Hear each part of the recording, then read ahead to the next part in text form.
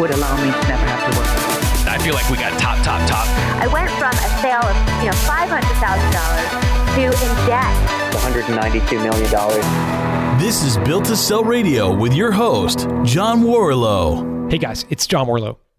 So after 5 years of hosting Built to Sell Radio, I've distilled the secrets from the most successful founders into the ultimate field guide. The art of selling your business, winning strategies, and secret hacks for exiting on top is now available. The Art of Selling Your Business is a playbook for punching above your weight in a negotiation to sell your company. Now, you may still be years away from selling, but there are actions you can take now that will make your business irresistible to an acquirer in the future. And in this book, you'll get answers to your most vexing questions, like, when's the right time to sell? How should I value my business? What are the biggest mistakes owners make when they sell? How do I get multiple offers? How do I attract an offer from an acquirer without looking like I'm desperate to sell? How many companies should I approach? How do I separate real acquirers from tire kickers? When in the process do I reveal my numbers? When and how do I tell my employees? How do I avoid retrading when the buyer drops their price during diligence? And the age-old, how do I avoid an earnout? Along with actionable answers to the questions, you'll also get a playbook for defending yourself against the dirty tricks used by the most unscrupulous acquirers, including how to defend yourself against retrading, acquirers who intentionally set unattainable earnout goals, financing an acquirer's business, becoming a prop deal, strategic pacing, competitors posing as acquirers, accepting illiquid or overvalued shares for your business in lieu of cash, and giving away your retained earnings as part of your deal. You'll also get easy to understand definitions of some of the most bewildering terms acquirers use in negotiating to buy your business. Stuff like tipping basket, covenant, downstroke, escrow, indemnification, earnout, QOV, reps and warranties, churn. I'm just about to throw up just using all this industry lingo, but you'll get a definition for each of them and an easy to understand package. If you order The Art of Selling Your Business today, you'll receive a collection of thank you gifts to enjoy alongside the book. Just go to builttosell.com/selling. You know, they say that we learn more from our failures than we do our successes. And my next guest, Jack Rivlin, is a great example of that. Jack built a successful company called The Tab.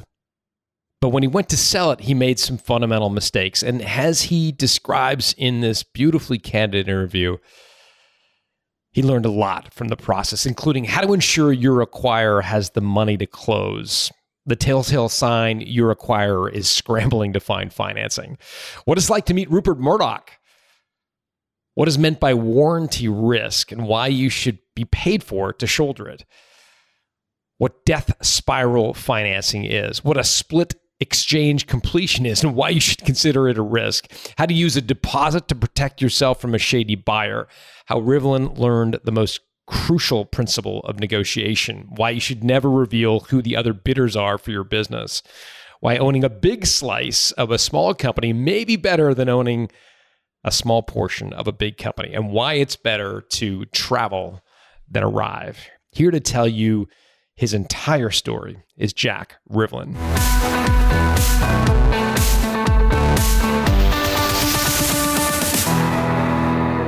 Jack Rivlin, welcome to Built to Sell Radio. Hi, John. Thanks very much. Tell me about The Tab. What is this company? It was something to do with universities and colleges in the UK. Explain it to me. The Tab was an online publisher specializing in student news. So we published online campus news sites at universities across the UK and later the US. Articles written by student journalists who we would train in journalism, help publish stories that were relevant to local audiences. And then we monetized through online advertising, your banners and boxes you see on sites, but also directly sold custom campaigns. Got it. And did you get this thing off the ground? I understand you raised some money. Maybe walk me through that. Yeah, so it was the business we started at university, three of us, and then worked in journalism very briefly. But then we started raising money in 2012. We did the seed round, and with probably about $1 million US dollars of capital, we sort of launched across the UK. And then by 2015, we had the UK market and we were ready to launch in the US. So at that point, we did a venture round with a venture capital firm called Bulverton. And then subsequently, about 2 years later, we did another round led by News Corp, Rupert Murdoch. So in total, the funding came to about 10 million US dollars. Wow. And what did you spend that on? Yeah, I know. I think about that a lot when I'm lying in bed at night. The main area of cost was the US. So it was a pretty lean business. We were making a profit in the UK, a small one when we took venture money in 2015. But launching across the US, I mean, it was mainly staff. We hired a lot of people to launch on campuses, travel around, train people in journalism. So we had a global headcount at our peak of about 50 people, which was about half and half between US and UK. And aside from editorial staff, who were all reasonably young people, we also had a meaningful sized tech team in the UK of about 6 or 7 people. Fantastic. How much of the business did you have to give up, all told, to raise the 10 million? I'm assuming there's 3 founders. So were you guys a third?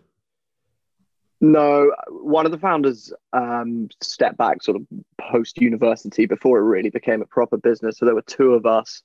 My co-founder, he left in 2016, right around when we did the funding from News Corp.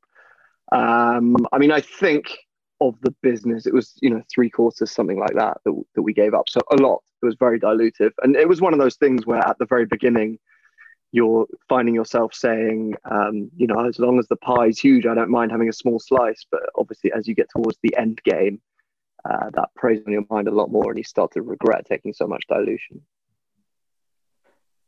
Okay, that makes sense and understandable why you chose to dilute yourself, because you saw this as a huge opportunity, particularly the US market, it sounds like. Yeah, I mean, there was obviously a fork in the road where it could have been a pretty small kind of lifestyle business in the UK only, which was profitable, and we'll come on to the sale of the company, but ultimately probably would have sold for more money. We thought there was a bigger prize available. There was a lot of VC money flowing into digital media in sort of 2014 to 16, followed by a big crash. So, there was a lot of money around. We felt the US was a huge opportunity because what we specialized in was universities, and there are many more students in the US. Campus culture is a really big deal there, more than in the UK. And it's a great media environment. So we felt there were a lot of good ingredients for it. And being young, I think when we went to the US, I was 25, maybe 26.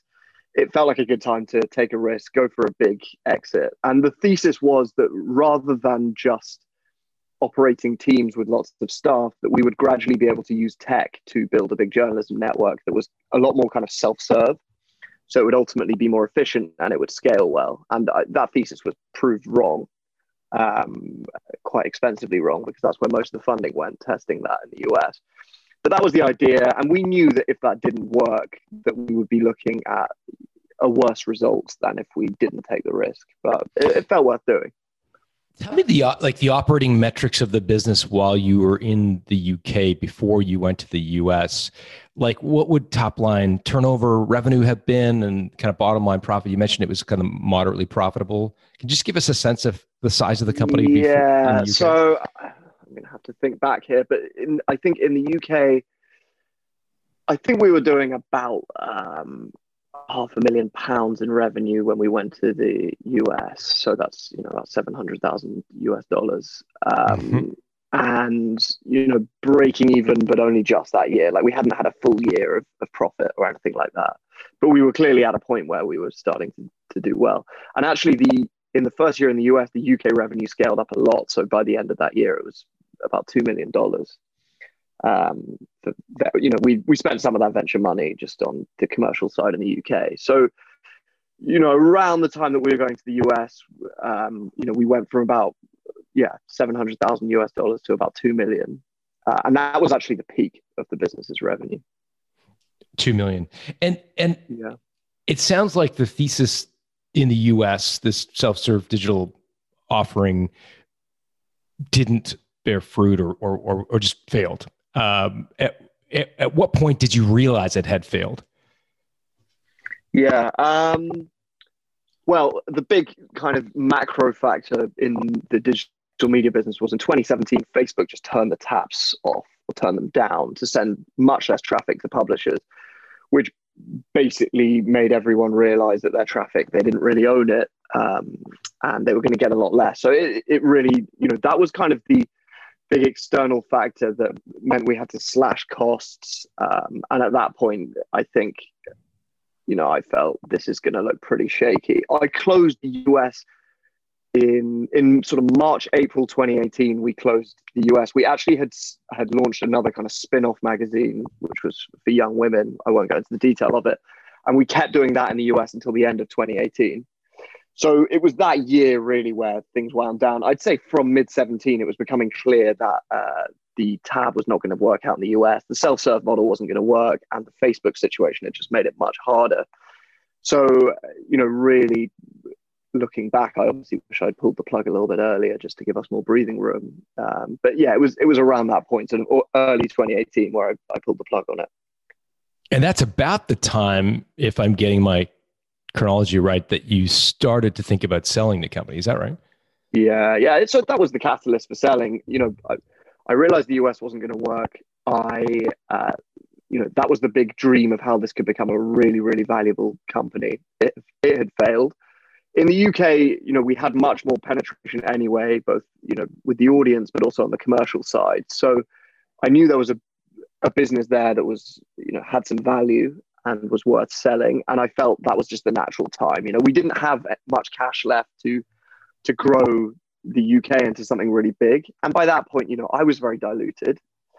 We didn't have a lot of money for the project. I'd been doing it a long time. I was understandably pretty jaded. I think I made layoffs something like 3 or 4 Christmases in a row, which partly says a lot about my timing. Father Christmas. Yeah, exactly.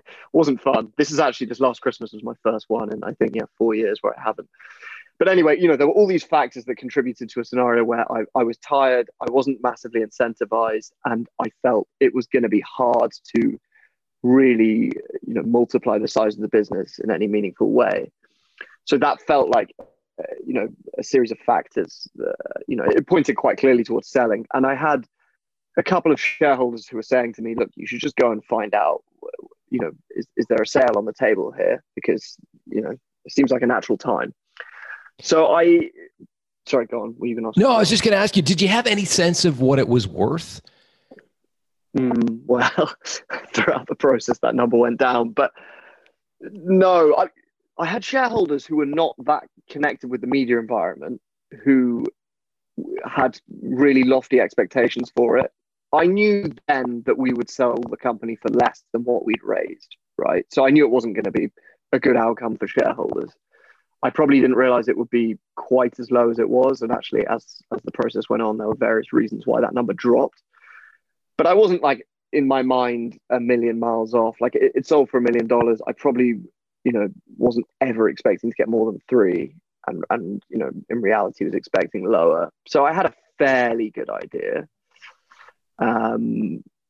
But yeah, I kind of basically from August till about Christmas of that year, 2018, I kind of kicked around the idea. I tried quite hard to get News Corp just to buy it without us running a process, because that seemed like the cleanest way. And that was pretty unsuccessul because, there was just no competitive tension there. So what was their reaction when you approached them about that? They were interested and gave me a lot of time at high levels of the business. Not quite Rupert. I haven't really seen him much in the last few years. Rupert Murdoch, the chairman and founder of News Corp. Yeah, because that's how we got the investment from him. We got a meeting with him and he agreed to it on the spot, which was awesome. And what's he like? Was the I really liked him. Really, really cool. This was summer 2016, and Brexit had literally, the vote had just happened 3 days earlier.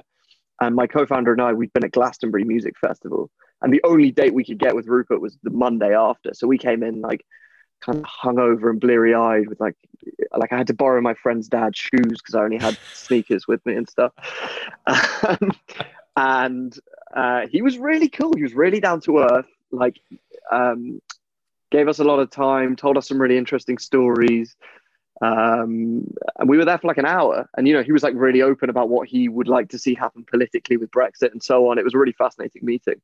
And at one point, my co-founder had Rupert's phone in his hand because we were trying to install our app or something. And I was just like, God, this is a crazy moment. But yeah, I think like we got the meeting because he'd met with one of our investors, and he'd said to them, I like the idea, I want to buy it. And so, you know, there was probably an opportunity to sell there. This was kind of the high point of that digital media bubble before it really crashed in the following year. And I didn't want I remember having quite heated debate with my co-founder because my co-founder was preparing to leave anyway. And I think he thought this is a good opportunity to sell, you know, tidy way to see it all through. But to be honest, I thought we're going to end up taking too low a price here. And there's a huge opportunity. I would like to see the American thing through because we'd only been there a year. So I really fought hard not to. And in the end, he agreed. So we really steered the conversation towards investment. And look, who knows how that could have panned out. He could have said no. He could have said yes. And then it died on the vine when it came to dealing with other people at News Corp. It would have been a higher risk outcome to push for than getting, you know, a few $1 million in investment. But I do think I probably could have sold it there and then for, I don't know, £5 to £10 million, because the price of that funding round was like £11 million or something like that. It was around 10, which would have left me with a really great outcome, far better. So yeah, I kick myself about that fairly often, but who knows how it would have panned out, of course. Got it. So what happened next? And I'm thinking at some point the lads appear, and I should just pull up and give your Medium post a plug, and I'll put it in the show notes for folks listening. Jack, you and I got connected through a Medium blog post you wrote about the sale of your company, which reads like an incredible checklist of things to avoid, mistakes to avoid when selling your company. It's a beautiful blog post. It's really instructional. So I'll put a link to the blog post in the show notes. But you do mention something about a group of potential buyers that turned up fairly early in your process to sell that you refer to in an anonymized fashion as the lads. Tell us a little bit about the lads. Yeah. So I guess, by the way, this whole part of the story is probably the biggest learning for me. But I'd known these guys a little bit from, when we were first starting out. They had, run a similar company. They'd moved on. They said they had some money available. Someone mentioned to me that they were buying publishers, basically. And so I chatted to them, and it all moved like pretty quickly. And we'd been running a process with some potential buyers. We set a deadline, asked for the best and final offer with the key terms, and they were one of two who bid, and their bid was the best. And I think we even negotiated a little bit higher. It ended up being about double what we eventually sold the business for. So roughly $2 million US dollars. Yeah. So we, it all looked pretty good. And, I liked them a lot from meeting them. They were sort of my age and we got on well socially, but like there was something a bit odd from the beginning. Like they'd be really slow to reply to stuff, be really vague on detail of how stuff would happen. And obviously the biggest point was, did they have the money? And everyone warns you about this before you go into selling your companies. Make sure that the buyer has the ability to actually transact. And I think I asked them their, source of how they were going to pay for the $2 million. And they said something like, funding is already in place from, and there was a name of the fund who are providing it. And I Googled the fund, and the first result on Google said Death Spiral Financing. And there was all this like horrible stories about them. And I don't a lot of the technical detail of death spiral financing is beyond me, but it's not a phrase that instills a lot of confidence in you, in a buyer. But I think by this point we'd signed exclusive. And it's weird, like I had experienced people around me. My two major shareholders were a massive VC firm and a massive, huge media company. I had a shareholder who was kind of fulfilling the role of a broker for me. And everyone raised concerns, but it was like no one wanted to really stick their neck out and say, we shouldn't do this. And I think really more than anything, that's because this was a tiny deal for all of them. So they weren't going to try and fight to stand in my way. And I don't blame them for that at all. But we all felt a bit like this is a bit odd because they said they have funding in place. They said they could raise money really easily. I think at the time, being completely new to the process, I didn't have appreciation for the distinction between literally having cash in the bank versus funding in place, which sounds incredibly obvious now. But, really I should have said, I want to see a bank statement. And if you don't have that, I should have just walked away. But my feeling was they'll be able to close this really quickly. This is a term sheet. Let's just do it. And despite being told about these buyers who string you along and who don't have the money yet, I went ahead with them. And then it was one of those where the process, like as you went further down, more and more kind of ominous signs appeared. And I should say also that we were still losing money at this point in the company, partly because there was like an area of the business, the direct sales bit that meant our revenue figure was higher, but was really loss making by this point. And I knew in my mind, I'd worked out that if I cut this bit of the business out, we can be profitable. But I didn't want to reduce the revenue number and therefore end up with a smaller sale. And other people advised me that was the right decision. They were like, don't change anything radical about your business. Now you're in the process, it'll look bad. So I kept it going. And consequently, we were loss making. And I think the date that we were going to run out of money was like 15th of September. And, we signed terms with them in May or early June. So it should have been enough time. But like, they were being really slow. Like the DD was really slow. It took ages to get a draft of the sale and purchase DD, agreement. just define DD for folks who maybe don't know that term. Yeah, the due diligence. So obviously they had some lawyers look at the, all the financial and legal side of the business just to check if there were any massive issues that they would uncover. Which was also, it was weirdly like, it felt like there wasn't anything really being done on the DD. It was really slow and non-committal. They did like a bit of a cursory look and then nothing. And I was like, oh, this is great. They're really not going to be too stressful because they're being really light touch, which was their message. But everyone else was like, really, you want a buyer who's more committed than that? And there was stuff like that. Like my phone calls would go unanswered for like 4 days to the buyer, who I thought, a good relationship with. They kept having new reasons about how they were going to get the money. And by this point, we're starting to rack up fees. Like they sent a sell and purchase agreement across, which was honestly like the most boilerplate, untailored version of one. And the lawyers from our other shareholders were raising concerns.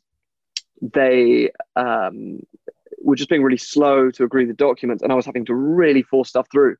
But we were racking up fees, and it got to the point of kind of no return, or it felt like no return by, I guess, late July, where I thought we've got to close this because otherwise we are going to go bust. And I was not prepared to go bust. This was a big point of contention with the shareholders. Is I basically said, look, if it comes down to it, I'm not getting a situation where we can't pay staff. I will just have to let everyone go and like at least treat everyone well. But it was a tense time because you're trying to do the best by shareholders, you're trying to do the best by staff, you're trying to get a good outcome for yourself and trying to sleep at night. So it was just quite a stressful period. And anyway, in about August, I realized we need a safety net here. So I basically said to them, if you want to continue with the process, fine, but we want £150,000 on signing. Because, I should say, about halfway through, they wanted to change to a split exchange completion, which basically means you sign the docs on one date, but you don't get the money until a later date because they needed an extra couple of months to get the money. So by this point, I think all our shareholders were like, this is a basket case deal. These guys don't have the money, but Jack wants to see it through. Let's just support him. Everyone was just like, this is a horror show, including our lawyers. But I was, I just wanted to see it through.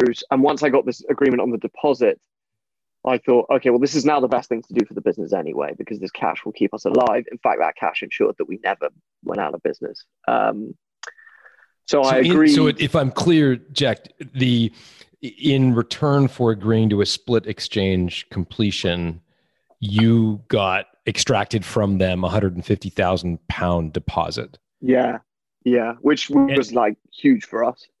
And that deposit was non-refundable. In other words, if it was like a breakup fee if they didn't consummate the exactly. deal. I think they actually agreed very early on for a 50K one, and then we increased it once things were looking hairy. And I don't know whose idea that was. I'm pretty sure it wasn't mine. It was someone on our sides, but it was a masterstroke because it meant that whatever happened, it was worth doing the deal, which I have to say didn't make me any less stressed by it. But at least I knew that we were going to be able to pay everyone and, going to be able to make it through to Christmas and beyond.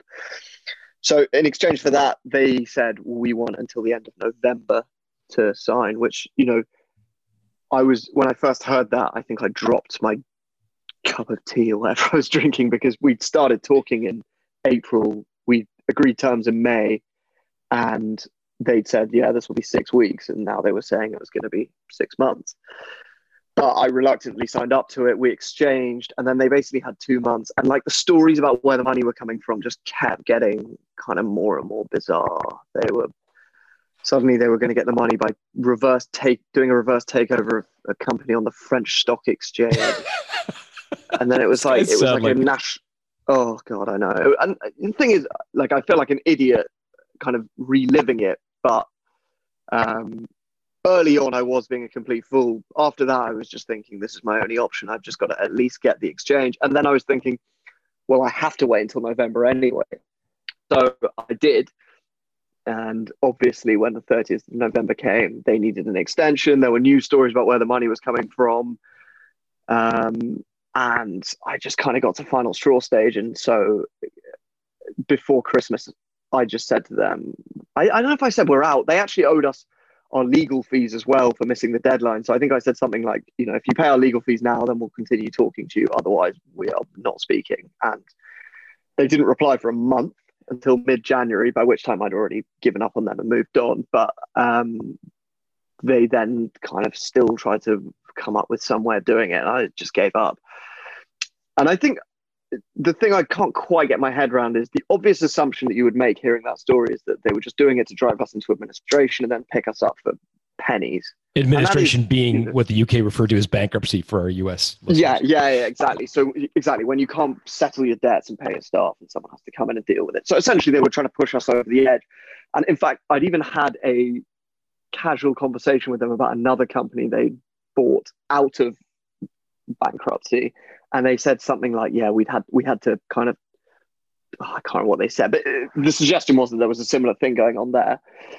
And so I assume that's what was happening. But the thing is, like, we were being really open with our cash flow, and it was pretty clear if you gave us that 150K that we were never going to go over that edge. So I don't know if they were obviously a bit inept as well. It was a bizarre experience, and I have to say, not one I'd like to relive, because you have a lot of sleepless nights, especially when my main priority was just getting out as quickly as possible. Just getting the process complete. And it's horrible. Like, you're withholding that from staff and so on. It's not fun. In retrospect, what was the first sign? I mean, we all know, hindsight's 2020, but in retrospect, if you rewind the tape, what was the first sign that you should have taken as an excuse to get out? Like, what was their first? Yeah, I think really early on, we asked for proof of, this funding, and it was just really slow. And I think, okay, here's the first sign. Sorry, I've just remembered. I have another shareholder who I really trust, who was not on the board and had kind of stepped back, but I just sent him the term sheet they'd received that was their proof of funding. And he was basically like, they won't have the money. I've seen this before. Explain what, death spiral financing is and so on. I should have listened to him because I trust his opinion. He's seen this kind of thing many more times, but I went ahead with it. And, we did have another offer, but it was much lower. So I think that was the point. And that was early. That was like sort of 3 weeks after their offer. So we're talking sort of May. You've referenced death spiral financing a couple times. What is death spiral financing in layman's terms? I don't actually know. I mean, I believe it's a form of financing where you borrow money as a public company, and then the way you pay it back is by creating a lot of new shares that dilute the retail investors who have invested in you, so that you're protected and so is the lender. I think. I don't actually know. Obviously, worth checking. But the name obviously doesn't breed confidence. Got it. And the other indication, it sounds like in the term sheet that you got, they use the term funding in place, and that was not exactly the same as having the cash in the bank. Yeah, I mean, now I've been through this, I would never sell to anyone who doesn't have the cash in the bank. And if I have any doubt about them having the cash in the bank, I'd need to see proof. And proof in your mind would be a bank statement. A bank statement, yeah. I think, the people we ultimately sold the business to, I don't think I actually asked for a bank statement, because I just got to know them so well and did trust them. And they did everything they said, and various other reasons. But there were a couple of other bids where I did ask for that. Yeah, I mean, ideally you're selling to a company that's large enough that their cash in the bank figure is publicly available and large. But failing that, yeah, I think I'd ask for a bank statement. So where does the story go from there? It's January 2019. You finally had enough with the lads. Where do you go from there? Yeah, this is January 2020. So I'm forgive me, 2020 at this point. Yeah. So at this point, I went back to the buyer who'd made an offer early on. I mean, I should say they actually. It was kind of an informal offer. We discussed it, and I basically said, I don't think that's large enough. We've got another one from the lads, so let's leave it. But they kind of always said, well, look, if you're still interested, then maybe there's something we can do. So I went back to them, and they're just like, the contrast was so big. They're such a pleasure to deal with and so trustworthy. This is Digital Box PLC. So I went back to them. We talked about it, and they gave me an offer pretty quickly. So you'd hoped that it was kind of over then. But then after all that, News Corp, who previously said they weren't interested, suddenly decided that actually at this price, because it was a lower price, it was the price we eventually sold for. Which I think you were candid in your blog post, it was £750,000 or about $1 million US. Yeah. Yeah. Got it. So can we just, I just want to make sure I understand, Jack. So if we kind of, again, rewind a little bit, you're running a process, you're getting multiple bidders. The lads offered $2 million. What was Digital Box's offer at that time before you went down the road with? I can't remember exactly. It was more like, hey, we'd be around the $1 million mark. I can't remember. Okay. So it's a bit more informal. It might have been the same price. Got it. Okay. Yeah. The lads blow up, and then you go back to Digital Box, and their offer is what? Is £750,000. Got it. And then how did News Corp, I guess they're shareholders. So did you disclose to all your shareholders? Yeah, they were. I mean, they were. Well, yeah, I had to tell my staff and shareholders when the lads deal was signed, right? Because I thought that was going to be it. And it was announced to the market because they were public. Probably cut that bit just so as not to identify them. But it was. I announced it to our staff and shareholders, so everyone knew at that point. But News Corp were very involved throughout. Like, I had someone there who was like kind of a friend and confidant who was leading on their side, so we were pretty open about it.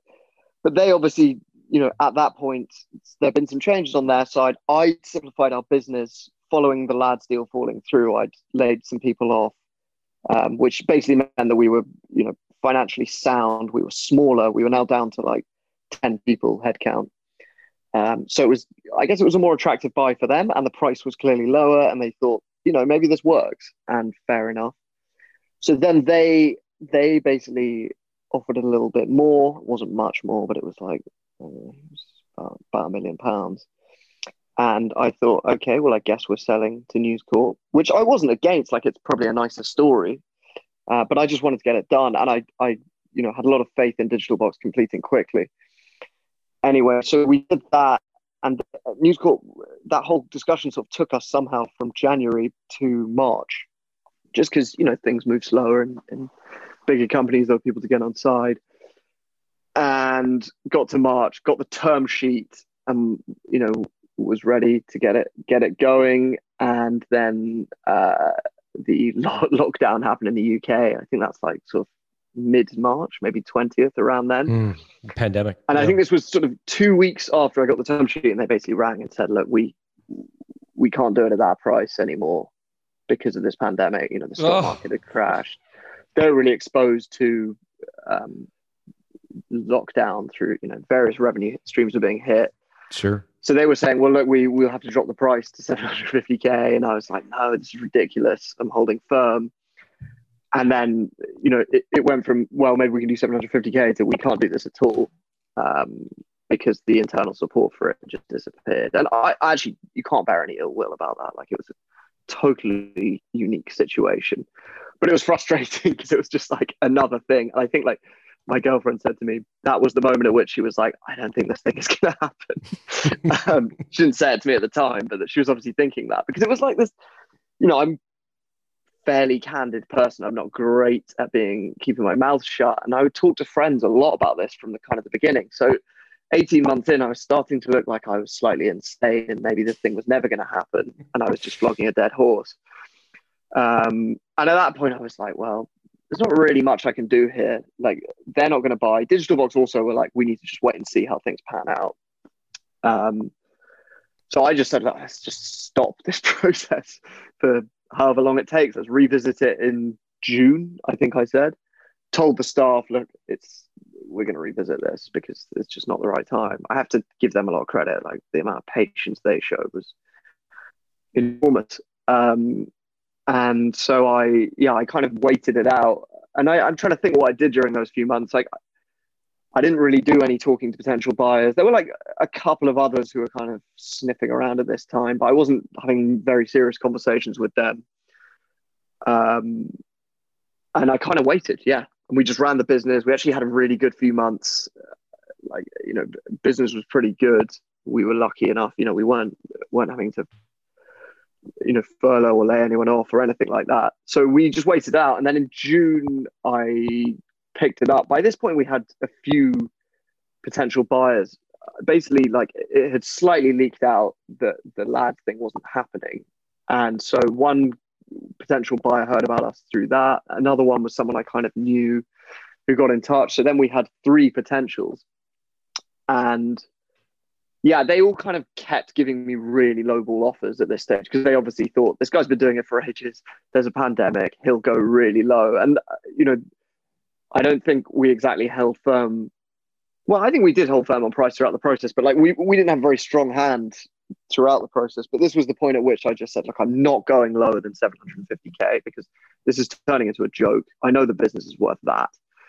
So I just held firm and just anytime they offered lower, just said flat no, which I guess taught me a principle of negotiation, which is you're only really going to get the deal you want if you literally will walk away.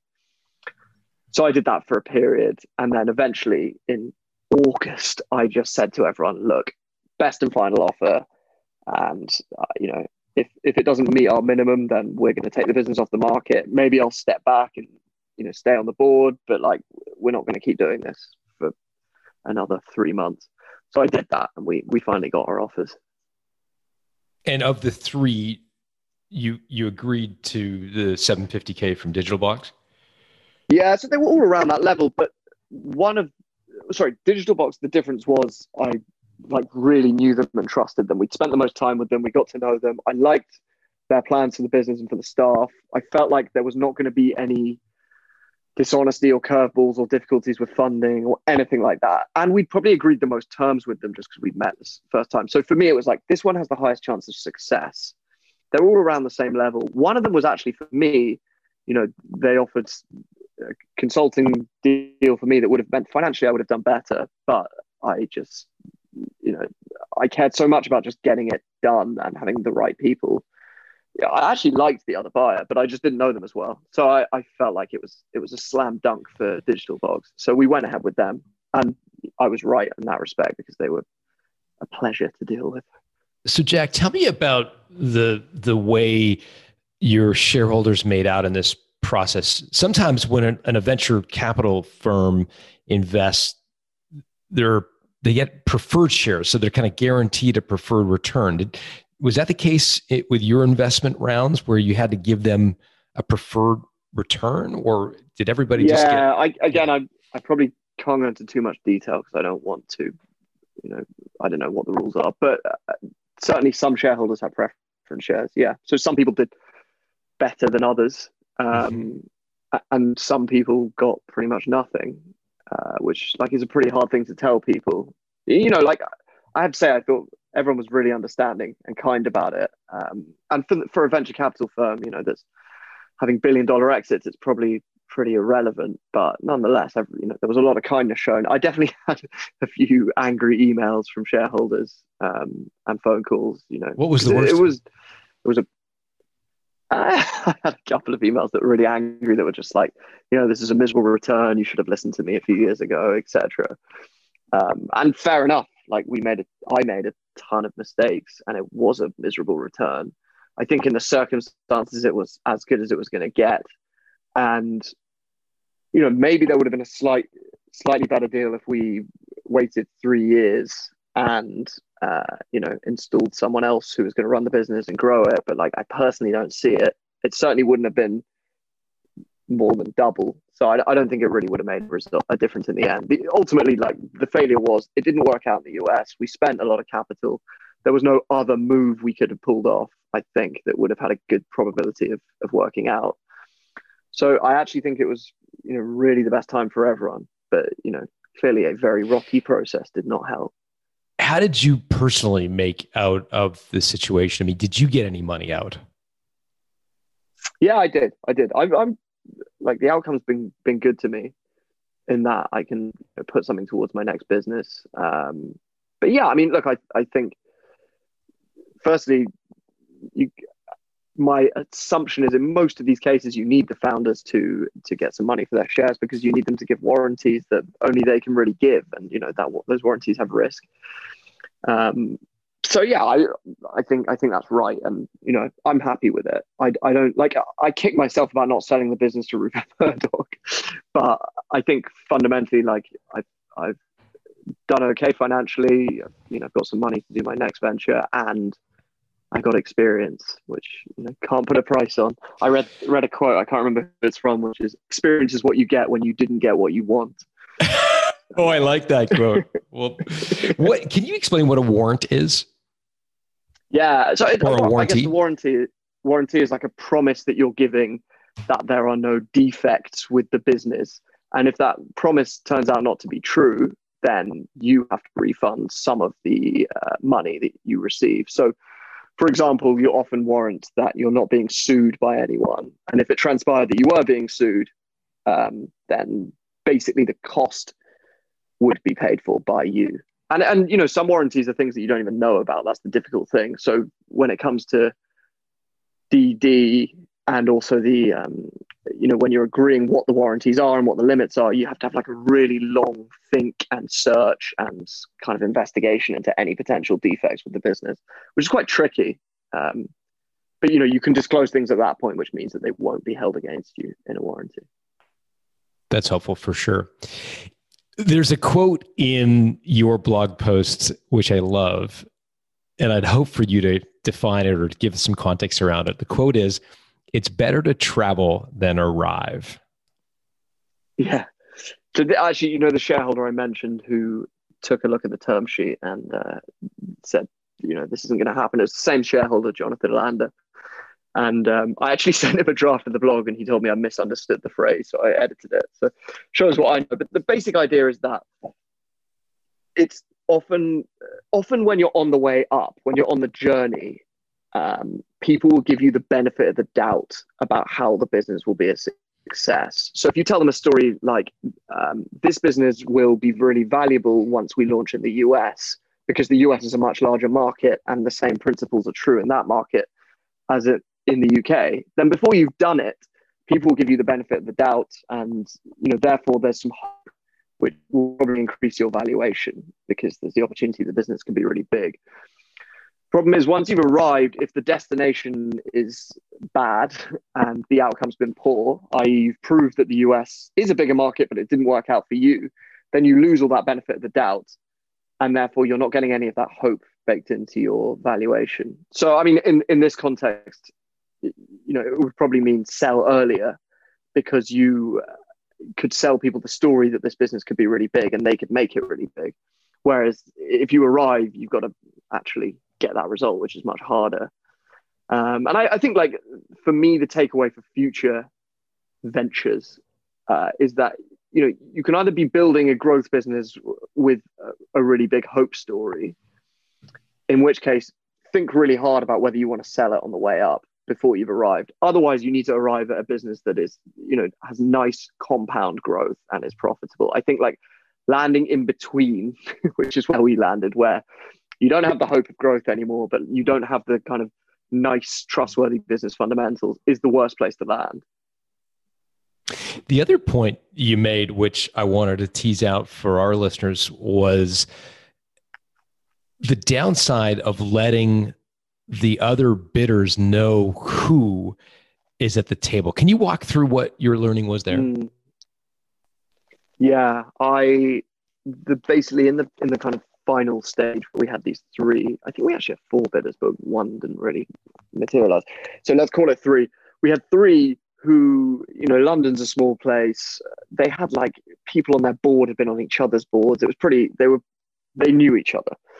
And I basically, like, let slip who they were to each other. I mean, in one case, one of them asked me, is it Digital Box? And I said, I can't remember what I said. I think I denied it, but it was so obvious.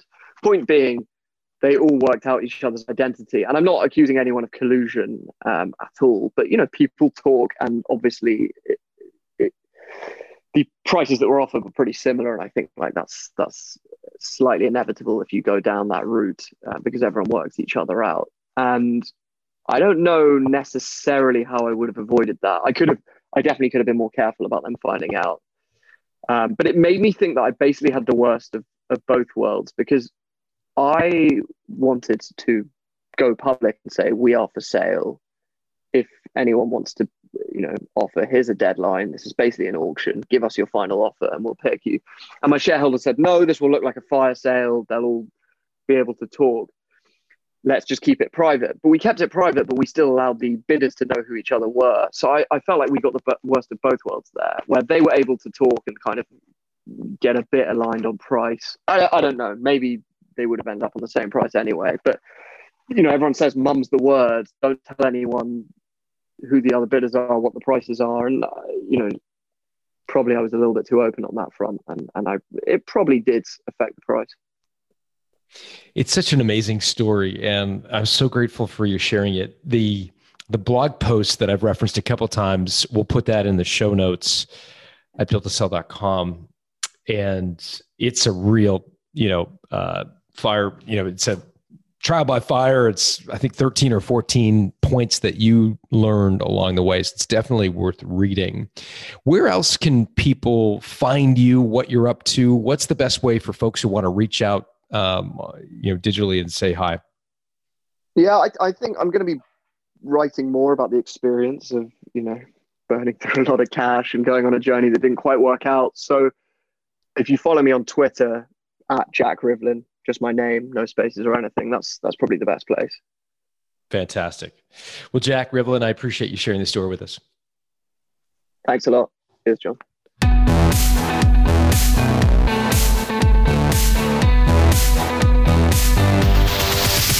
Thanks for listening to Built to Sell Radio with John Warrillow. For complete show notes with links to additional resources, visit builttosell.com/blog. John is the founder of the Value Builder System. To find out how to improve the value of your business by 71%, visit valuebuildersystem.com. John is also the author of Built to Sell, Creating a Business That Can Thrive Without You, and The Automatic Customer, Creating a Subscription Business in Any Industry. Connect with John at facebook.com/builttosell or on Twitter at John Warrillow, WARRILLOW. Thanks for listening.